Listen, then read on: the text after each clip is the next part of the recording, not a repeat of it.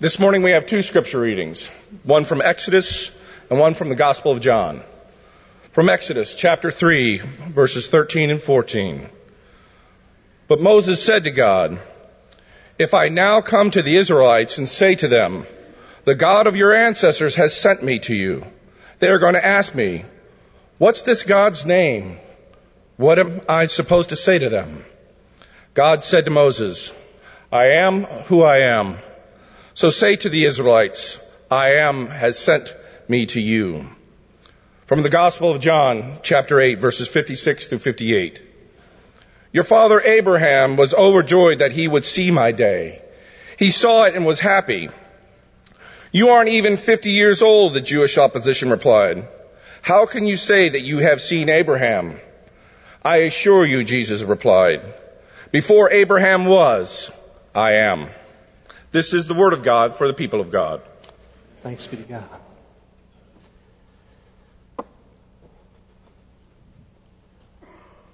This little light of mine, I'm gonna let it shine. This little light of mine, I'm gonna let it shine.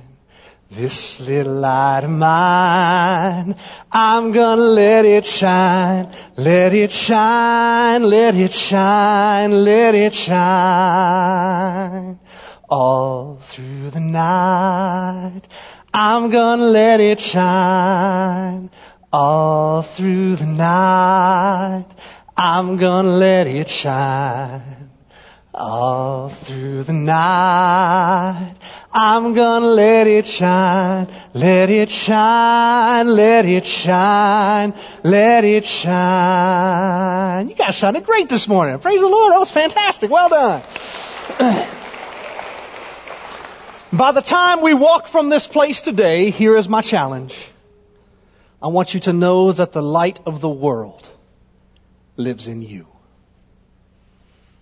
Moses wasn't doing anything special. He was just minding his own business. He was sheep sitting, in fact, for his father-in-law Jethro. And all of a sudden, he sees a light off in the distance. And upon further investigation, he discovers that there's this bush and it's on fire, but it's not being consumed. And to make that which is curious increasingly curious, the bush started to talk to him. And it said, "Moses, I have seen the suffering of my people in Egypt. I have heard their cries. And Moses, I want you to go and set my people free." Now, something I think is interesting about this story. If you've read the book of Exodus, you know that Moses protests here. And he says, essentially, "God, you're asking me to be your voice, but I have a speech impediment." I love that about God.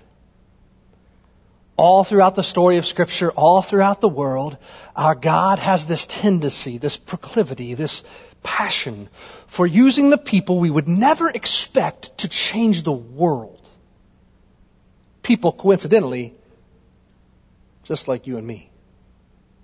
So God says to Moses, "Moses, I want you to go and tell Pharaoh to let my people go." And Moses says, "All right, well, if you want me to go to the most powerful man in the world and tell him to let go of his source of free labor, if I walk in there and I tell him that a tree told me to tell him this, he's probably going to kill me." And before we judge Moses, can we just agree? If a tree ever tells you to do something, ask some questions, will you? Right? It was okay that he asked some questions. So Moses says, "You want me to go to Pharaoh, the most powerful man in the world? You want me to tell him to let go of a source of free labor?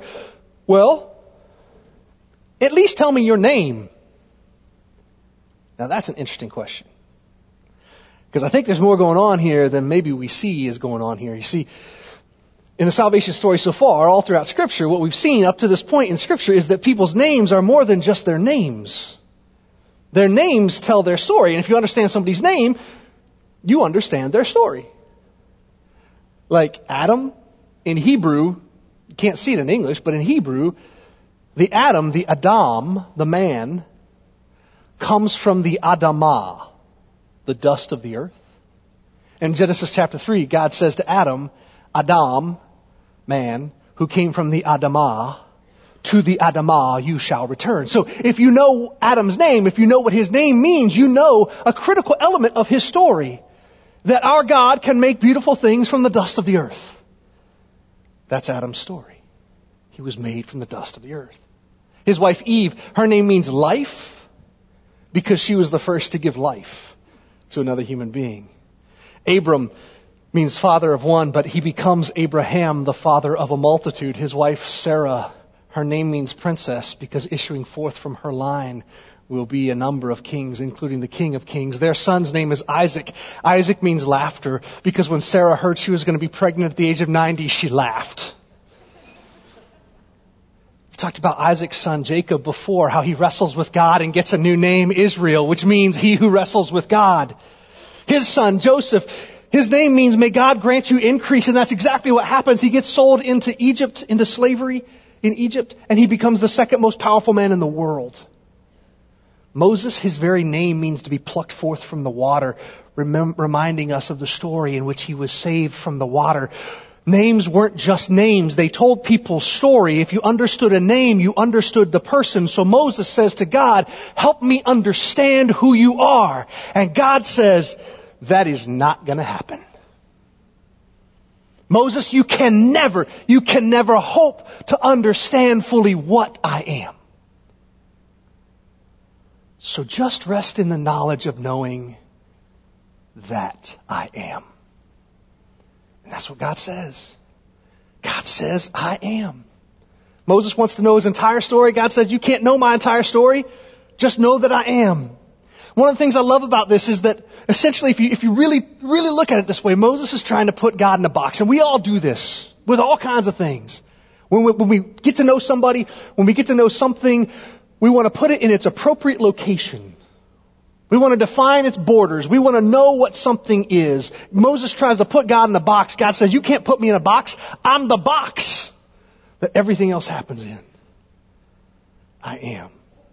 What's the importance of that phrase, by the way, I am? It is an important phrase, I am. And we could say that what God is saying to Moses is just that I am, meaning that I exist. But I think there's something else going on here. I think what God is actually saying to Moses is not that God exists. I think what God is saying to Moses is, Moses, I am existence itself. That's a powerful thing to say, but it's true.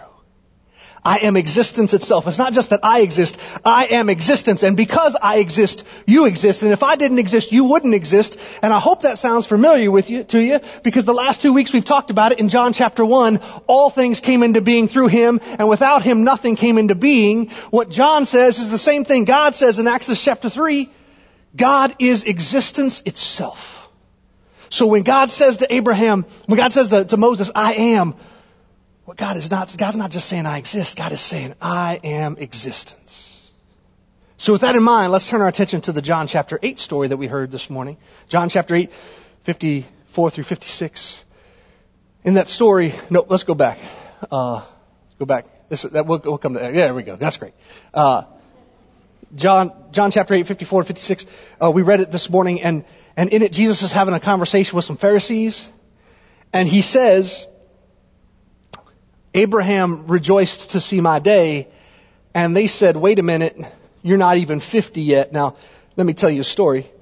I'm 39, and I recently had somebody ask me what year in the 1950s I was born. So I celebrate that Jesus probably looked older than he was too. Maybe it's a function of being holy. What do you think? So they say to Jesus, you're not even 50 years old. How could you possibly have connected with Abraham, who's been dead for well over 1,000 years? And Jesus says to them, before Abraham was, I am. And it wasn't just that Jesus was saying, I'm older than Abraham. Jesus was continuing this line. God is existence itself. And the only reason that Abraham even existed is because Christ existed. All things came into being through him. Without him, nothing came into being. I think it's also important to note, just like Moses, the Pharisees tried to put God in a box, didn't they? You're not old enough. They tried to put him in a temporal box of space and time. But you can't put the God, the I am, the existence in a box. You can't do it. Jesus says this phrase, I am, over and over again in the Gospel of John. In fact, there are 7 I am statements. I am the bread of life. I am the gate. I am the good shepherd. I am the way, the truth, and the life. I am the vine, and I am the resurrection and the life. And then there's one more, and I want to focus on this one, because the first thing God ever called into being, the first thing that ever happened in Genesis, God said, let there be light.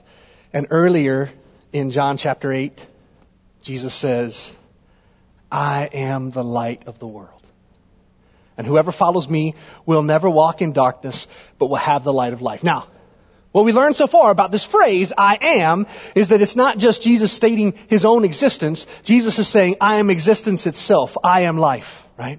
So if you look at this, I'm life. I am existence itself. And if you live in my light, you will have life too. And the implication is, if we do not live in the light of Christ, what we have is not real life. Jesus says it differently in John chapter 11. You may recall we talked about this a few months ago. You remember the story where Lazarus has died and Jesus is walking towards Bethany and Mary runs out to meet him. And she says to Jesus, if only you had been here, the one that we love, he wouldn't have died. And Jesus said, your brother's going to live again. And Martha says, I know he'll live again on the last day.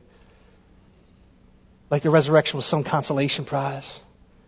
And Jesus says to her, Martha, you don't know anything. Because you still think that life is about the air in your lungs and the blood in your veins and the heart that beats in your chest. And I'm telling you, that's just details. Jesus says, I am the resurrection and the life. And the one who believes in me, though they were dead, they shall live. And he that lives and believes in me will never truly die. Jesus says the same thing here. He says life isn't about our pulse. It's not a biological reality. That's just details. Jesus says, I am existence itself. And if you really want to exist, you will do so in my light. Let me further illustrate this, because this is really cool.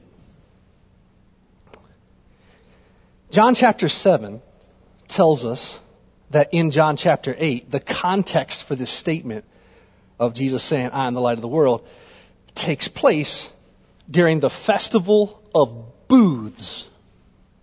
And the festival of booths is sometimes called the festival of tabernacles, and sometimes it's called the festival of Succoth. And I always thought that sounded like an insult. You're the festival of Succoth, right? But it's not. It's just the place where it took place. So don't call anybody the festival of Succoth. It's not an insult. So it's during the festival of the booths that Jesus says this, and see, the Festival of the Booths was a commemoration of the time in which God had led God's people out of Egypt. And they were wandering in the wilderness. And to this day, the people who celebrate the Festival of Booths, it's still celebrated in Jewish communities today, they'll still set up tents during the Festival of Booths to remind themselves that there was a time when they were pilgrims, where they lived in tents or booths, which is why it's called the Festival of Booths. And so, there was another element of the story as well that they commemorate during the Festival of Booths. You see, when God was leading God's people through the wilderness, God led them through a theophany. God was a pillar of smoke by day or cloud, and God was a pillar of fire and light by night. And so, in Jesus' day, during the Festival of Booths, in the temple court, the Pharisees the priests, they would set up these 75-foot tall rods, stone pillars. This is a recreation of it. And this is the women's court of the temple. And those towers that you can see there, they're between 75 and 86 feet tall. They're really, really tall. And they would put these golden bowls on top of them. And every night during the Festival of Booths, they would fill the bowls with oil and they would light the bowl on fire. And there were 4 of these, almost menorah looking things, 75, 86 feet tall. Extra canonical sources tell us that during the Festival of Booths, these 4 lamps that were lit in the temple courts lit every courtyard in all of Jerusalem. That's how much light they produced. And the Bible tells us this in the context of this, as the people are remembering the time that God led them as light in darkness. It's in the context of this, backlit by these lights that are burning across Jerusalem, John tells us. Jesus turns to his disciples, and with these lights burning behind him, the lights commemorating the God who led them as a pillar of fire, Jesus looks at his people and he says, I am the light of the world. I am the one who leads you in your darkness. I am the one who helps you to know what real life is. I am the light of the world, and if you walk in my light, you will live. You will truly live. God says, I am existence itself. And if you walk in the light of my life, you will truly live too. But that's not all there is to know about light, church. The story is told by a missionary who was a missionary in Ukraine, in a village. It was a town where the apartment buildings were built so close together that the distance between buildings was like the size of our little row here. And so there were times during the year, particularly in winter months, where whole portions of buildings wouldn't experience any light. And one day, this missionary is walking down the street and he sees a little boy standing on a street corner holding a mirror, and the boy is angling the mirror to catch the sunlight and send it into a window in one of the buildings. And the missionary thinks the little boy's just being a punk. So he walks up to him and he says, what are you doing? And the little boy says, well, about 3 years ago, my brother had an accident and now he can't leave his bedroom. He's bedridden. And during these months of the year, the sun never touches our windows. So for an hour a day every winter, I come down here and I reflect the light into his room because it's just dark in there. In Matthew chapter 5, Jesus changes things. In Matthew chapter 5, Jesus says this: you are the light of the world. You are the light of the world. A city on a hill, it can't be hidden. And you don't light a candle and put it in a box. He says, let your light so shine before men that they see your good deeds and bring glory to your Father in heaven. And so often we focus on the second half of this passage. Let your light so shine, they see your good deeds and bring glory to your Father in heaven. And it causes us to forget the first half of the passage in which Jesus says to us exactly what we are. He says, you are the light of the world. Why? Because we reflect Christ into darkness. He says, you are the light of the world. And you know the thing about this? Light doesn't have to try to be light. It just is. And what Jesus says about you and me is that if Christ lives in us, we are the light of the world. He doesn't say we have to try to be the light of the world. We don't have to work really, really hard to be the light of the world. We just are the light of the world. All we have to worry about is making sure we don't put our light in a box. Moses tried to put God in a box. The Pharisees tried to put God in a box. Sometimes I feel like I try to put God in a box. How about you? And I'm not talking about sin here. I'm talking about limitation. I'm talking about the fact that there's a big, big God who lives inside of us, and yet Christians are so often content to dream tiny little dreams. To illustrate this, I need to tell you that when I was in college, I owned a Chevrolet Cavalier. It had a 4-cylinder engine in it, which is roughly the same size engine that runs your lawnmower. And I drove it like it was a Chevy Cavalier because there's only so much juice you can get out of a 4-cylinder engine. But when I was in the Air Force, Rob got a Mustang. 8 cylinders. And I drove it like it was a Mustang. Some of you have looked at me and you say, how does that chubby preacher, how did he get that brilliant, beautiful wife to marry him? I had a Mustang. It was convertible. It was awesome. Then we had kids and apparently you can't, whatever. So, And I'm not joking people who drive Cavaliers either. Right? I just feel like most people who drive a Cavalier wish they were driving a Mustang. Don't you think so? And you say, what in the world does this have to do with anything we're talking about? Here's what it has to do with it. I fear that a lot of times Christians, and I'm talking to me just like you, by the way, live our lives like we're powered by these little lawnmower engines. When the real truth is that the one who called light out of darkness and life forth from death, the very light of the world, is the source of energy and power and dynamism that lives inside of you and me. Moses tries to put God in a box. The Pharisees try to put God in a box. Sometimes I try to put God in a box, and maybe you do too. And we forget this, that God will not be contained. We don't light a light and put it in a box. The light of the world lives inside of you and me. All throughout my life, I've been fascinated by the story of Mary. We're going to talk about Mary, the mother of Jesus, next month during our Advent series. Some, because that's what you do during Advent. You talk about Mary and Joseph and the Holy Family. And we often talk about her anxiety, and I'm sure that there was some anxiety because she was a relatively young woman in a relatively complicated social environment who has a child that is not the offspring of the man to whom she is engaged. And we talk about her anxiety and how hard it must have been for her. But don't you think there were moments where Mary laid awake at night in her bed? Moments when she's on the journey down towards Jerusalem to give birth, where Mary had to be transfixed by the fact that the one who is saving the world lived inside of her. See, throughout history, theologians have had a special title for Mary. They call her the Theotokos. Theos meaning God, Tokos meaning bearer. The one who changed the world, the one who was going to save the earth, lived inside Mary. It must have been a remarkable feeling, but here's the truth. The one who saves the world lives in you too. You are the light of the world. And when people encounter the light that we have, they want something different. They want to experience that light for themselves. That doesn't mean that we have to be perfect. We will not be. What I'm trying to say is this: the source of all creation, existence itself, the light of the world lives in you and me. Let's live like it.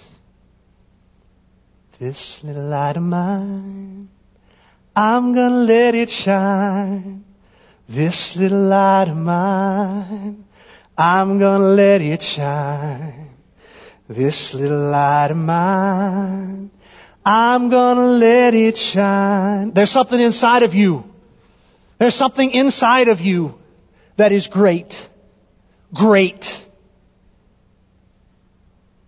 It is too great to be contained in your person. It is too great to be contained in our families. It is too great to be contained in this church. The light of the world, the God of existence, is in you. Let it shine. Let it shine. Let it shine. You are the light of the world. Let your light so shine before the earth that they see your good deeds and bring glory to your Father in heaven.